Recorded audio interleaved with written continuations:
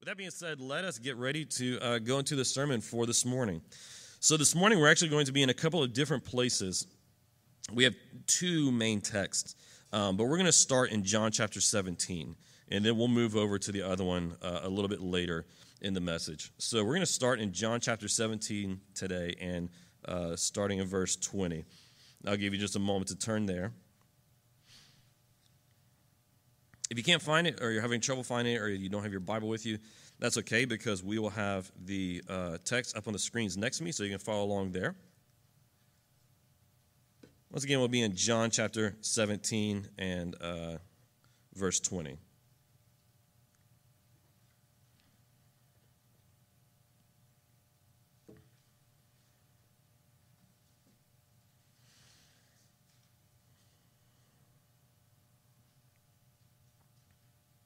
Okay, well, if we are all there or close to being there, we're going to go ahead and jump into this so that we can go into our teaching for today as we continue in our series called On Earth as It Is in Heaven. And today we're going to be in John chapter 17 and starting verse 20. In verse 20, Jesus said, this is Jesus' prayer as he was in the garden right before his arrest and execution on the cross. In verse 20, he prays, he says, I pray not only for these, speaking of his 12 disciples, but also for those who will believe in me through their word, talking about us. May they all be one, as you, Father, are in me and I am in you. May they also be in us, so that the world may believe you sent me. I have given them the glory you have given me, so that they may be one as we are one. I am in them and you are in me, so that they may be made completely one, that the world may know you have sent me and have loved them as you have loved me. So today we're going to be, like I said, continuing in our series called On Earth as It Is in Heaven. And the goal of this series is that we would take the solutions of Scripture, that we would take the diagnoses of Scripture to the world's problems and the solutions to those diagnoses and apply them to our world today. What we're doing especially is we are looking at some of the darkest places in our world today, some of the hardest places in our culture where there are worldview divisions or where there is conflict, and we're trying to apply a biblical worldview to those issues. In other words, we look around at society and the culture that's around us, and we see problems, but very rarely do you see the problem without wearing some kind of a lens. What I mean by that is you're viewing the problem, but maybe you're wearing the lens of whatever the media narrative is telling you. And that lens is coloring whatever you're seeing, and it's interpreting whatever you're seeing so that the event or the data that you're looking at is being interpreted and colored by the lens that you're wearing. And so you can be wearing a few different types of lenses. We call these worldviews. But what I want us to do is to remove those and to take on the Bible as our lens, to take on what God says about the world so that the world would be interpreted properly for us, so that we would see things as God wants us to see them, which would be the true way. And so that's what we've been doing in this series. And last week we started off with going into the topic of racial divisions in our country and the problem of these racial divisions and the question of what are these solutions? How do we step into these issues, shining the light of the gospel and looking at them through a biblical lens? We started doing that last week, and I made the argument that racial reconciliation has been accomplished in Christ. What we need to do is embrace it. Okay, so that's the overarching message. But today what we're doing is we are going a little bit deeper into, well, what does that look like? Right? Okay, embracing the gospel message for reconciliation and unity. Sounds good, but in practice, what does it look like? And that's what we are getting into today.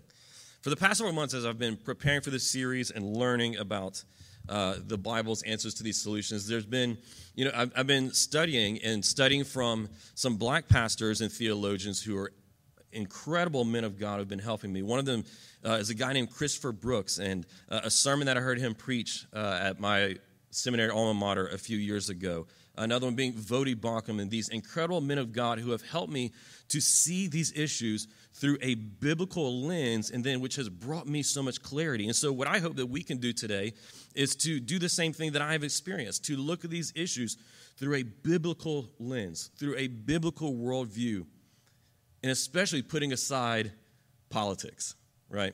And that's difficult for us to do because politics has invaded and infused and saturated every single area of our culture, and it has even invaded its way into the church. Even as so many of us have preached trying to stop it, it still invades its way in. And so I think that it is so incredibly important for us today as we approach this issue and as we keep leaning into this question of ethnic reconciliation and unity, that we put aside partisan politics and look at what Scripture has to say.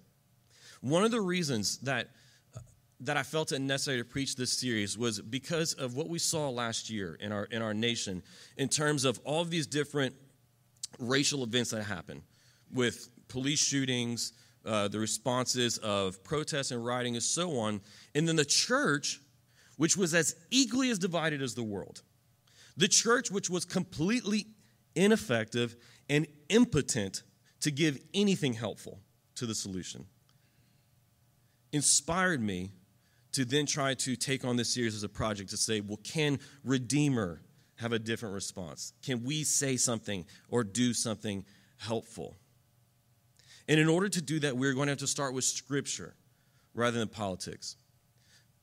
There's a theologian in the last century named Richard John Newhouse, and he wrote, "Culture is the root of politics, and religion is the root of culture."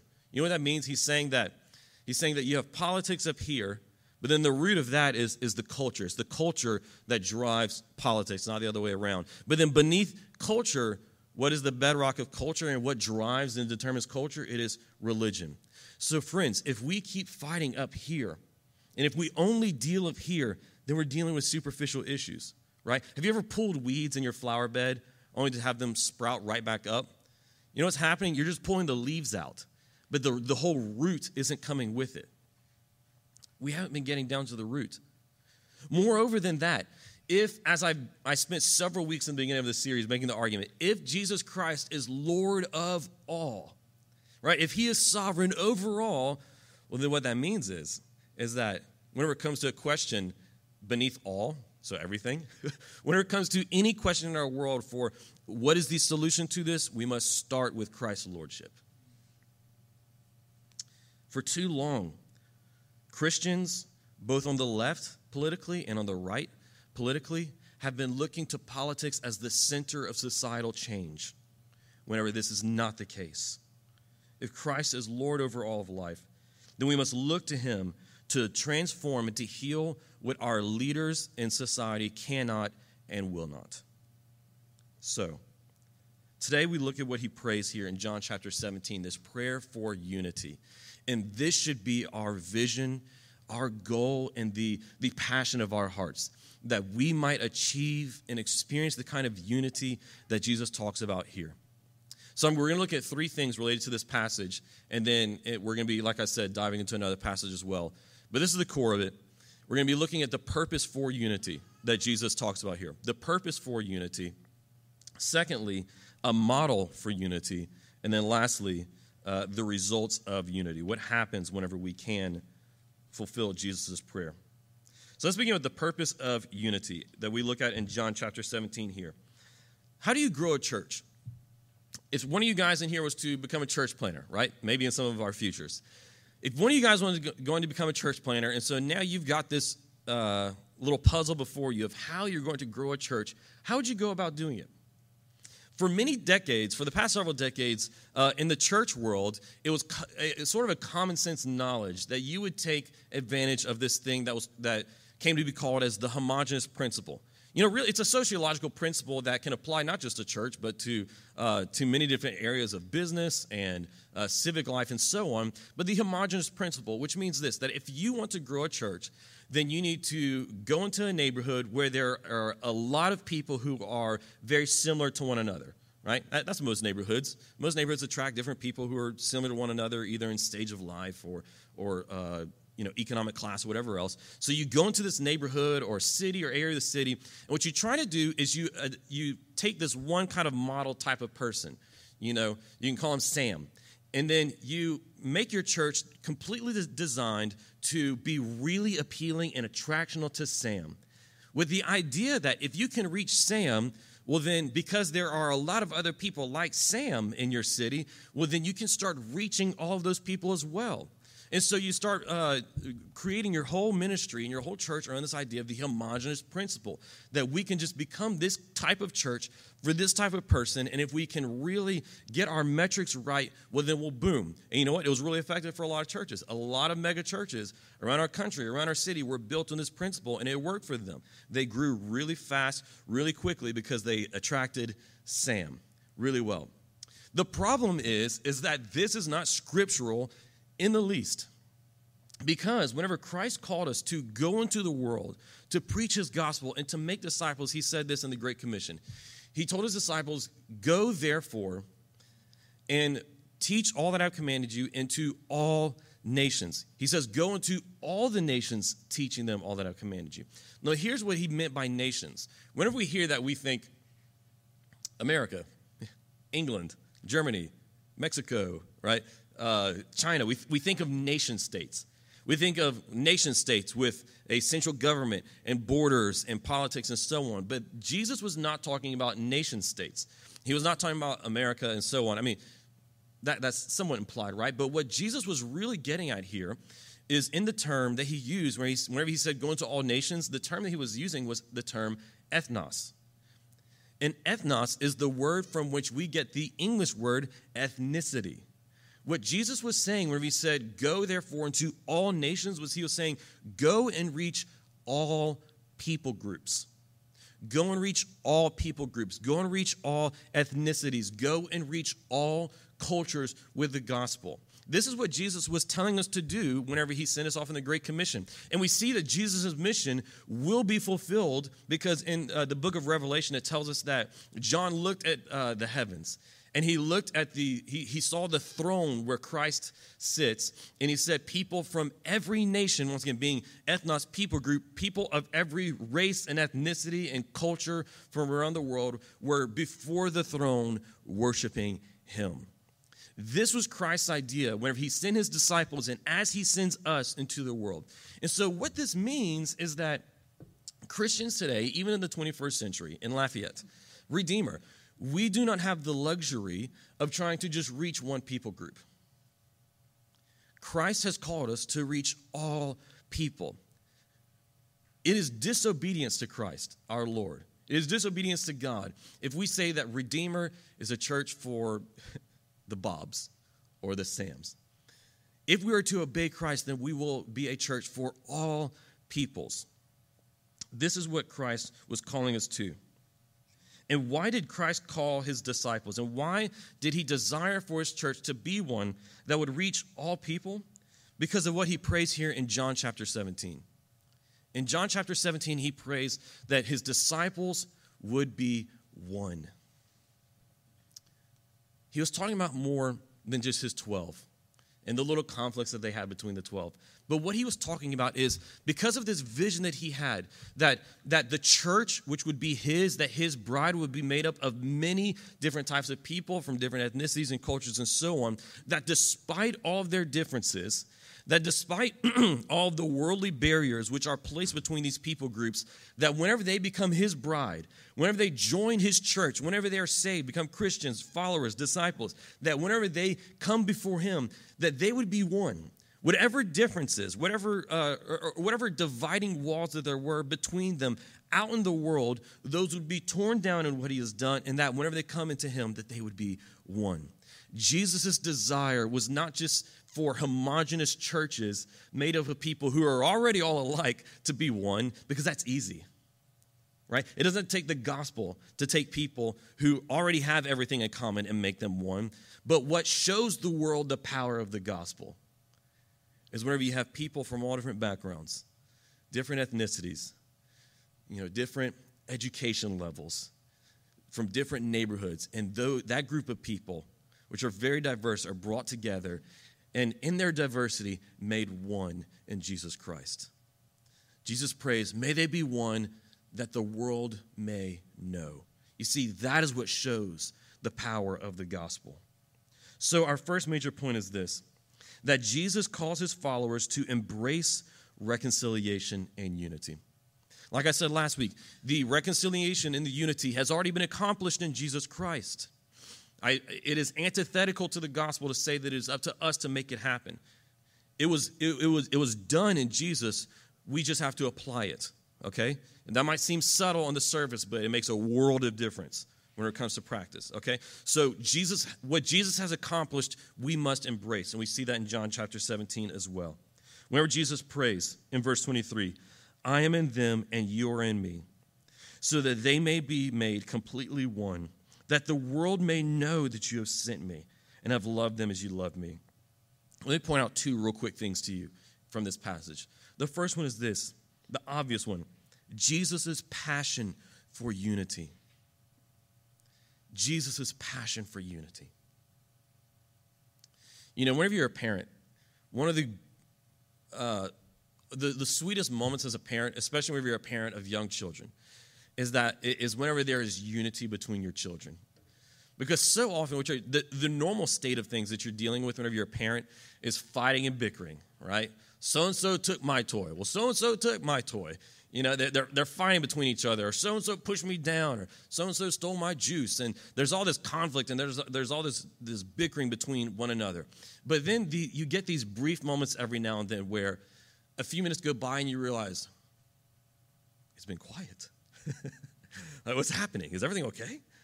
Like, should we go and check? I don't want to mess anything up. But it's quiet because there's unity between your kids for a little while. Even if just for a brief moment, there's unity between them. They're playing together. They're loving each other well. They're serving each other, you know, or maybe the bossy one just finally took control, and then everything was the other one submitted to the bossy one finally. Maybe that's what's happening. But whenever there's unity, it's those moments, and when you get to see your kids playing together just and sweet and loving, those are the best moments as a parent. Those are just some of the sweetest, most moments that bring so much joy to you. And friends, it's the same thing for God. God is most glorified when his people are most unified. Whenever God's people, from all the different people groups of the earth, all those that he has chosen to justify and bring into relationship with himself, whenever his people, whenever his children, whenever his church, whenever we come together in unity, whenever we put down the things that used to divide us out in the world so that we might be one in Jesus Christ and the gospel, that is sweet to God's heart. That brings God joy. Friends, did you know that we can bring joy to God's heart in that way? And what Jesus says even more than that is that he is glorified. So we see Jesus' passion for unity. And then secondly, from this passage, we also see that the purpose of unity to bring joy to God, to glorify God, is also so that his glory might be displayed to the world. You know, this is an actual acting out of what Jesus preached in his Sermon on the Mount in Matthew chapter 5. Where he said that you are to be the salt of the earth and the what? The light of the world. You know, like a lighthouse with a beacon at the top that is on the edge of the shore at night with the breakers and the waves roaring, the rocks at the edge there. That is what our world is like. That is what our world is like, trying to navigate their way through the various effects of sin in their lives and in our city's life and in our culture's life. And as they try to bring all their solutions to it, just navigating their way through the dark. What Jesus says is that we can be like that lighthouse. Whenever we have reconciliation and unity and we shine a light to the world to say, look, here is the way. Jesus says that the world may know that you have sent me and loved them as you have loved me. What does this mean? It means that we must embrace unity in the gospel so that we will be a light. This is our calling, church.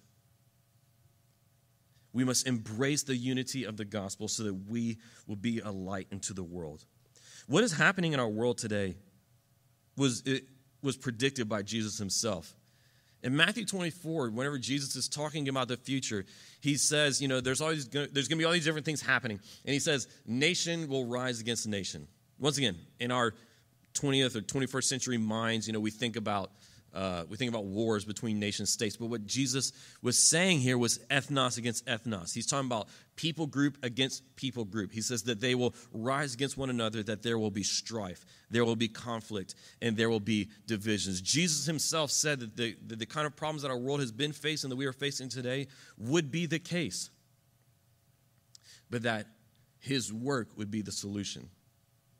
You see, and if you understand history, you understand that it has been the normal state of the world from the beginning of time for there to be divisions between people groups, right?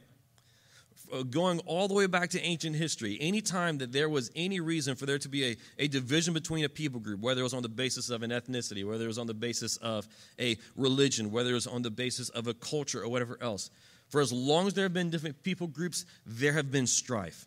There has been conflict. For as long as there have been people groups which had more power, they oppressed and hurt those that were weaker. This has been the normal state of the world. The exception to it is the church.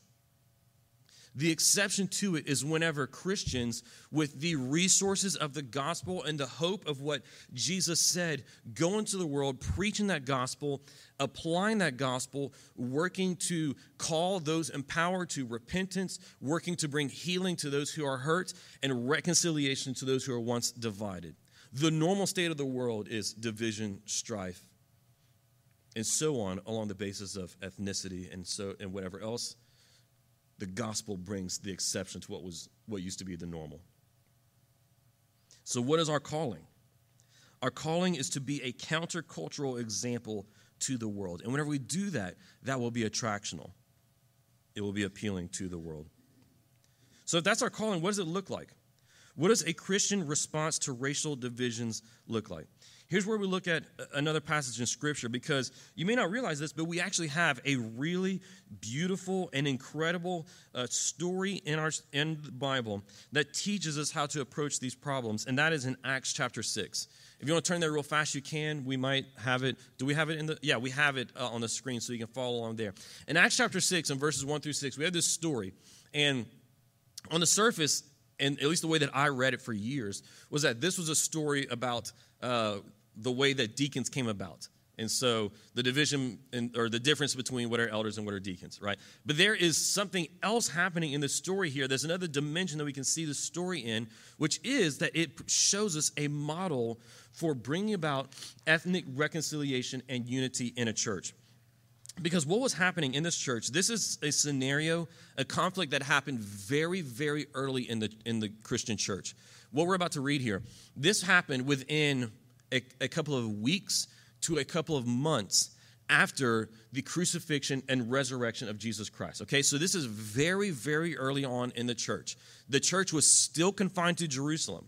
Christianity had not spread beyond Jerusalem yet. And here are the Christians, and this conflict comes up. This conflict and the way that the apostles handled it, because of how early it was, because of how small and weak the church was here, had the potential to ruin everything, to break up the church, to divide them, and to greatly hinder the spread of the gospel. But the apostles handled it in a way that takes the work of Jesus Christ and applying it to the situation, which was the right solution, and then there's a very different result.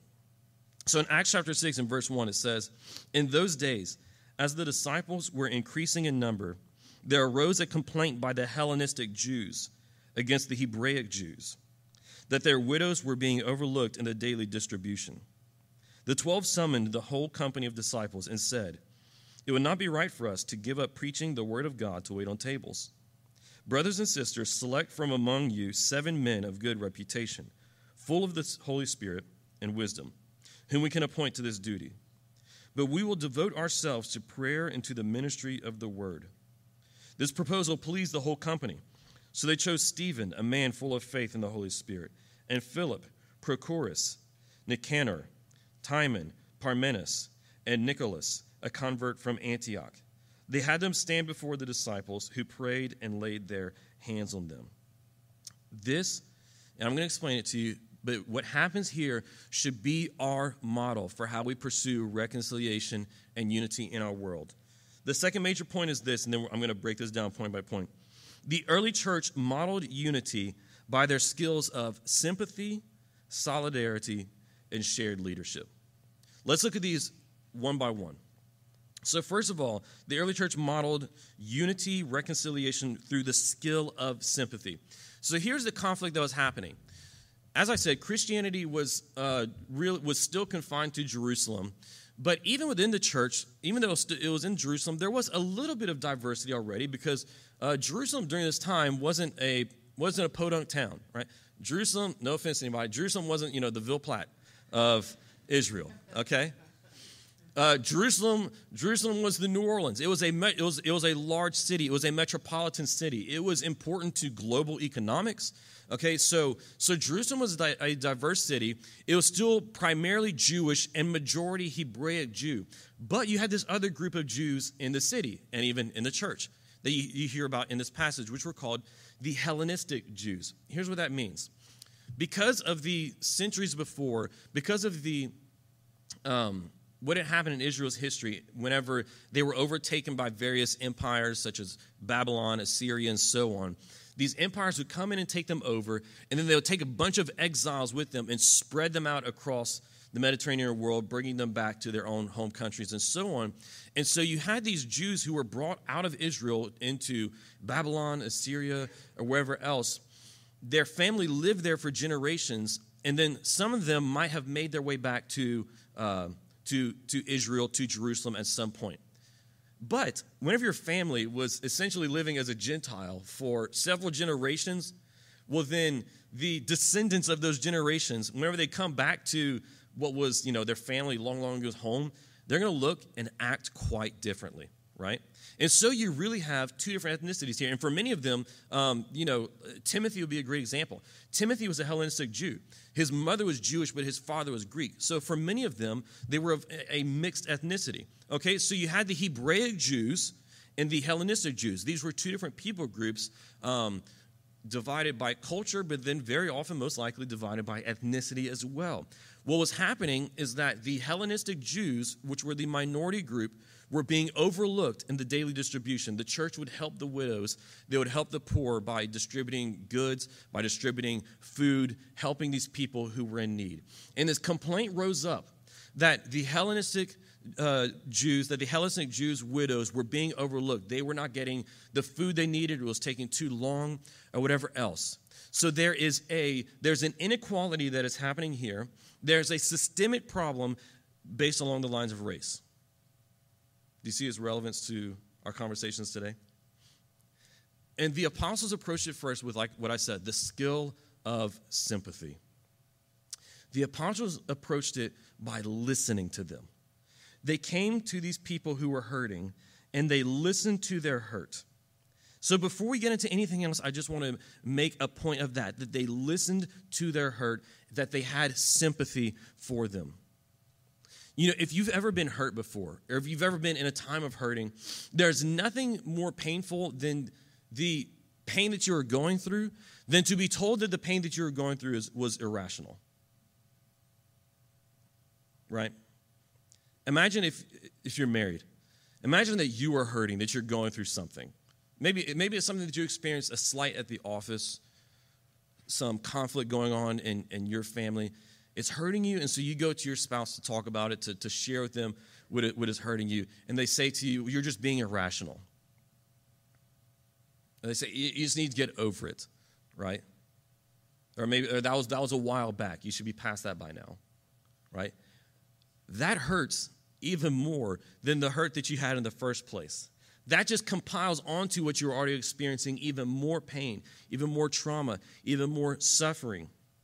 The majority group in this situation, which was the apostles, the Hebraic Jews, did not do this.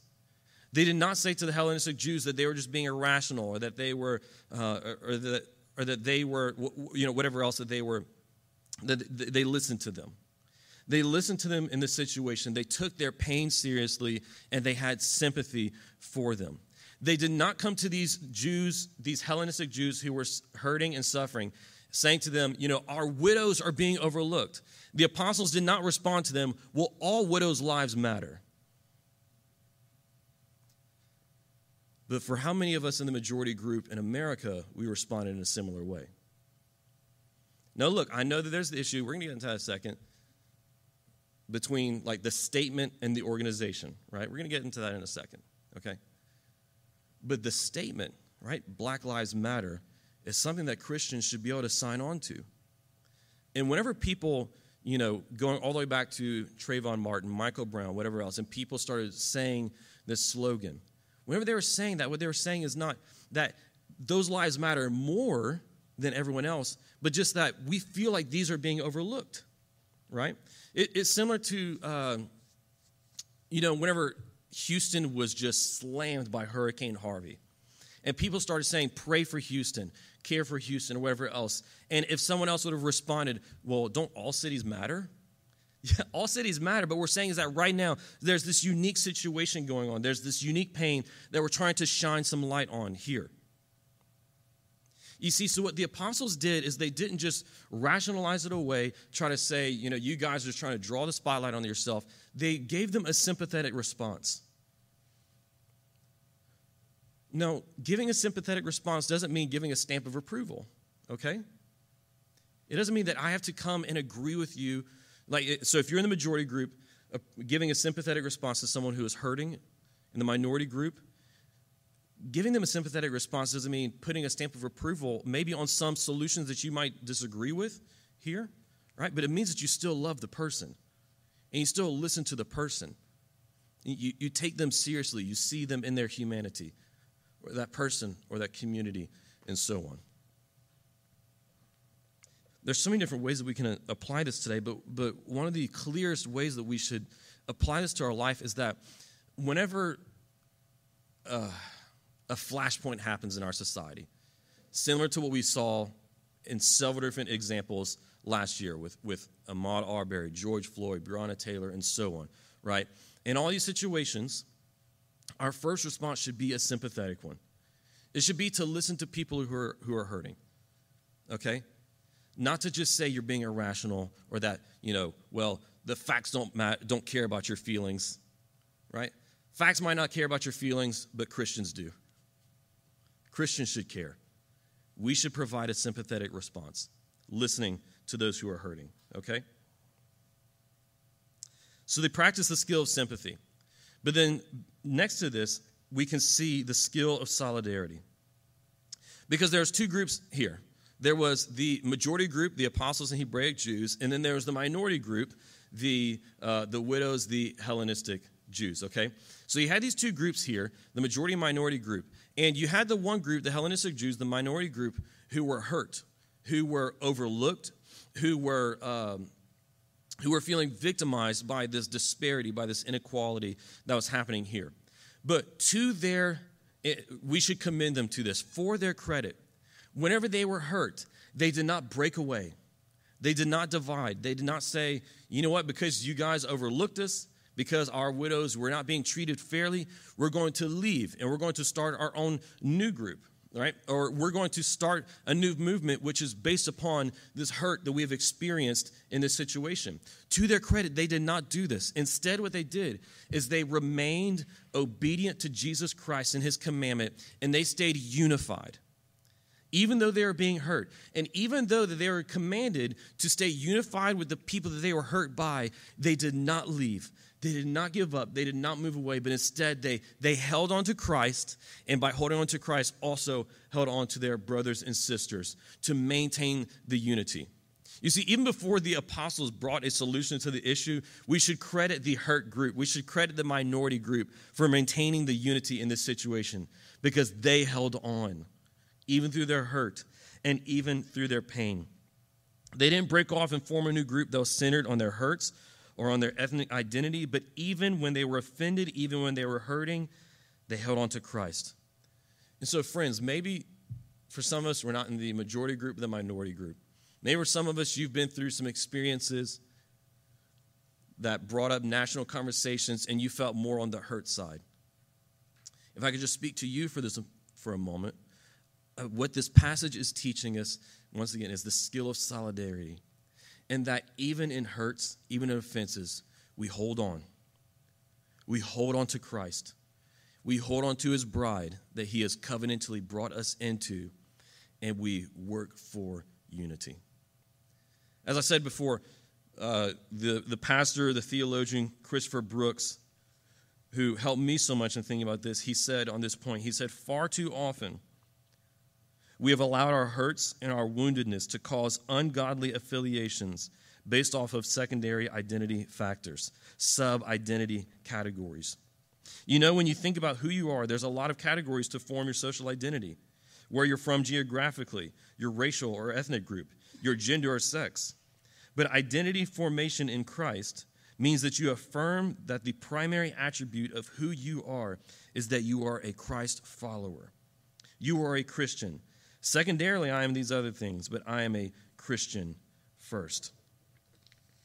I think it's important also that we point this out because in response to the different issues that we face in our nation and in our culture, even in our own city, one of these solutions has been for these different groups to come up and to form, which are based off of, a shared experience of some kind of hurt, or which are based off of some of these other, as Christopher Brooks says, secondary identity categories. And so as I brought up briefly before, the issue of Black Lives Matter, how it started out as a slogan, as a phrase, what's the word I'm looking for? As a message. It started out as a message, right? Which Christians should affirm. But then this group started, an actual organization, which was an attempt to bring people together based upon hurt and to bring people together based upon these secondary identity categories. And then as the group became more and more public, became more and more widespread, they started to share some of their insights to what they saw as these solutions to society. Well, then we saw that this group was being motivated and driven by a worldview which was very much not the Christian worldview, right? As some have pointed out before, more of a Marxist worldview. And any time in our society that we have that the world gives us the solutions to the problems that we face as, well, let's start binding together in these sub-identity categories, according to these secondary identity categories. Then as Christians, that's where we have to say, we got to pump the brakes. Because the solution to all the problems that we are going to face in our world are going to first come from Christ and his gospel. And what Christ and his gospel tells us is that our primary identity category is being in him. And everything else is secondary. So often, whenever the world calls us to start seeing ourselves and the primary identity group that we belong to as one of these secondary identity categories, then we are heading for disaster. We are treading into dangerous waters. Whether that be something as obviously evil as white supremacy, right? That is trying to bind people together, bring them together along the lines of a secondary identity category. I know it's hard for us maybe to see how other groups might be the same, but anytime that we start building our identities or binding together outside of Christ and on these other things, then just as Christians, like I said, we got to pump the brakes and say, okay, let's be discerning. Let's see where are there some movements, where are there some missions that we can align with, and where are there some that we can say, like I said before, we affirm what is at the heart of the statement, but as far as organizationally, we cannot align. Because as Christians, being in Christ, whether we are a part of the majority group or the minority group, we must remain in solidarity together. We must remain bind together above any other affiliation in the church. One of the problems, one of the reasons that we have been so unable to provide a helpful response to these problems and the division that we are facing in our country right now is because, and this is true left, right, and center, majority group, minority group, white, black, whatever else. Because so often what happens is that this flashpoint goes off, and then we retreat into our political categories, right? This flashpoint goes off. This issue happens, right? And we immediately retreat into taking one side over the other, rather than first, as the apostles did, listening to each other. And then, like I said, even where, okay, maybe we still have some differences in exactly the trajectory of how this should go, refusing to separate from one another. staying bound together, working together in unity, and continuing to talk and to listen and to work towards unity until this thing is solved. But at no point, no matter how hard it gets, no matter how uncomfortable it gets, right? Working towards reconciliation and unity is going to get uncomfortable at times. But just because it gets uncomfortable, we cannot give up and disobey Christ. So we see the skills of sympathy, of solidarity, and the third thing that we can see in this passage, the skills of shared leadership. The apostles, what they did in listening to the hurt group and listening to the minority group, what they did instead is because they said, so this is what I was talking about earlier with, here's where we see the creation of the two offices, elder and deacon, right? They established a deacon board. But what they did in establishing this deacon board is they said, let's take 7 men, they said, of good reputation, of faith, full of the Holy Spirit, and then we are going to establish them as leaders to oversee this situation. But what they did is they called on the minority group. They called on the Hellenistic Jews to bring up their leaders because they were the group that was being overlooked. They were the group that felt like they were not being heard. And so what the apostles said is, well, then let's invite you to the table of leadership. So they have these 7 names. They have Stephen and all these other ones. And if you know your Greek, or if you're familiar with your Greek, all these names are Greek names. Stephen, where is it? Nicanor, Timon, Parmenas, Nicolaus. These are all Greek and Latin names. What they did is they didn't then just take 7 Hebraic Jewish men and place them in leadership to oversee the situation, but they took 7 Hellenistic Jewish Christians and placed them in leadership over the situation in order to say, you have a seat at the table.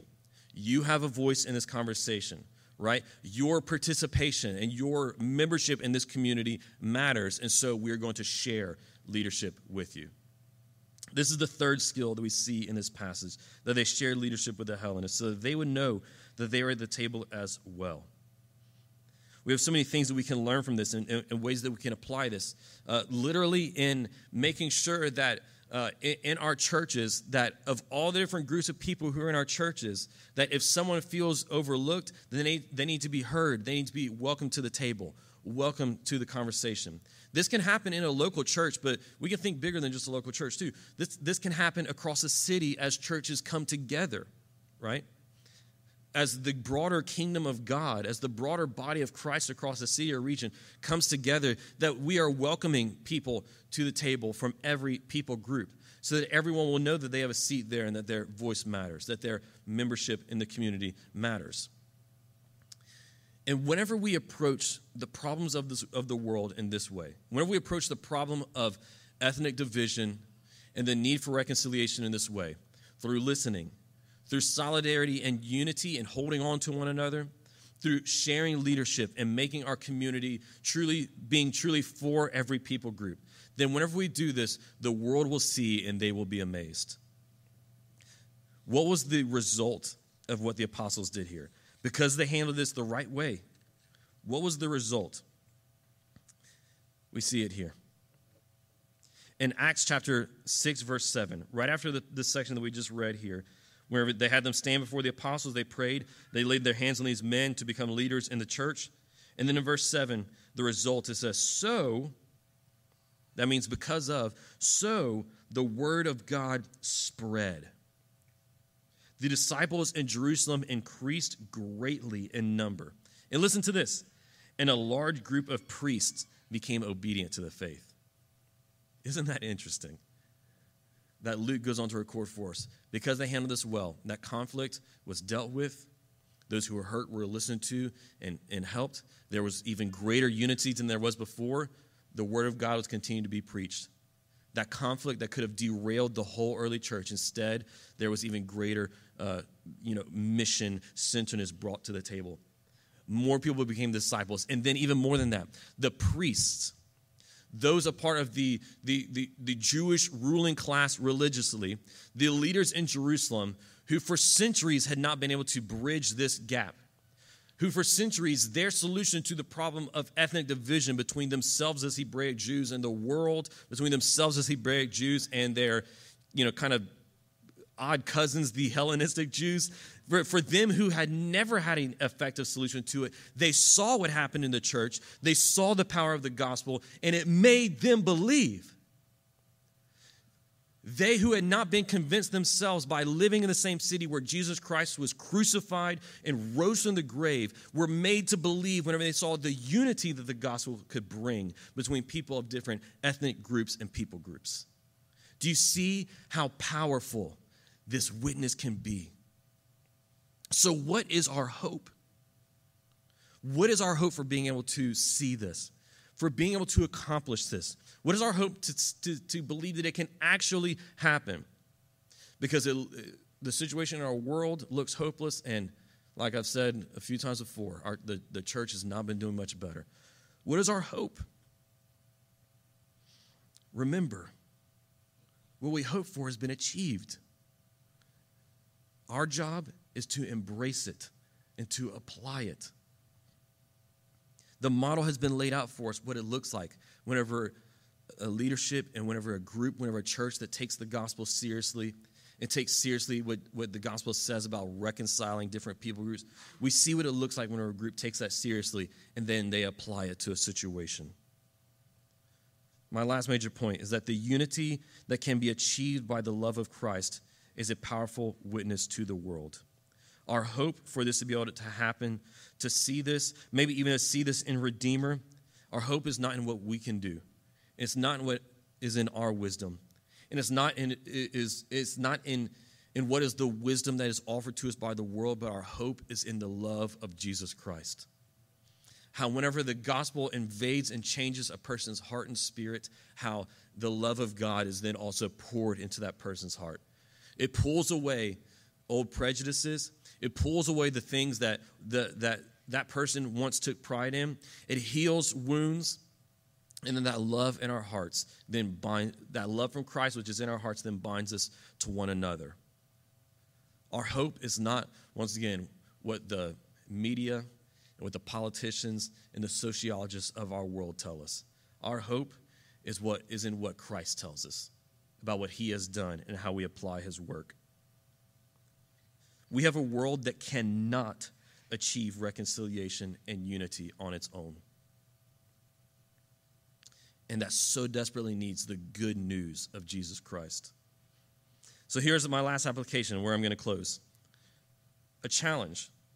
Will Redeemer be a model of reconciliation and unity to the world? Can we show the world what it looks like whenever there is reconciliation and unity brought between people of different people groups through the gospel? Can we be an attractive witness to the world? Or will we not?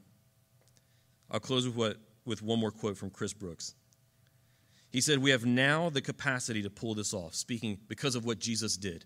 Because of what Jesus did, we have now the capacity to pull this off. If we go before Christ and say, "Lord, let your promise be at work in me and help me to play my part in ethnic and racial unity," we can have a countercultural witness that is so attractional to a lost and dying world that lost and dying world will begin to cry out, "What must I do to be saved?" Let's pray. Lord, we know that the power is not in ourselves. We know that the answers that are provided to us by the world from all of their different presuppositions, from their different worldviews, and from their different ideas cannot provide a full solution. They might provide effective short-term solutions.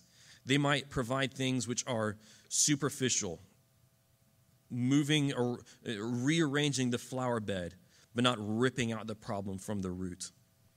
Lord, we declare that your gospel is the only power and the only thing which can get to the root of the problem of what we face in our country today, even in our own city. And Father, we confess before you our utter failing in the task to present first and foremost to the world, to our city, the gospel of Jesus Christ as the only way to pull out the root of the problem and to bring healing and to bring reconciliation and to bring unity. Lord, we confess that. We confess that on behalf of Redeemer and on behalf of the kingdom of God beyond Redeemer. Lord, that we have been retreating into political corners, that we have been listening to the world's solutions and just trying to attach Christian lingo to them, rather than instead diving into the pages of your word, into the message of what you have said about us, what you have said, and what your church has already modeled for us.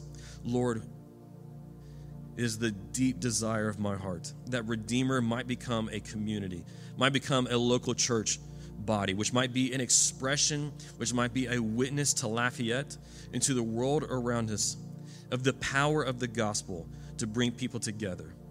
Lord, despite any differences and despite any walls that the world tries to build up and to say that this division is important and this sub-identity category is the one, Lord, that we can come together transcending all of those things in Jesus Christ, our Savior, and might be brought together as one. As Paul said in Ephesians chapter 2, the two groups, the two peoples now being made one man in Jesus Christ. The former kingdoms now being brought together and being built up into one house to be a temple for your Holy Spirit.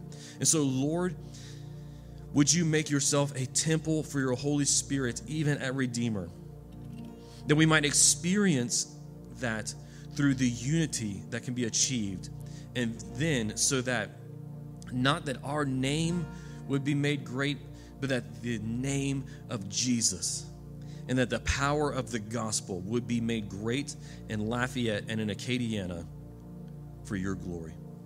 We pray this in the name of our Savior, Jesus Christ. Amen.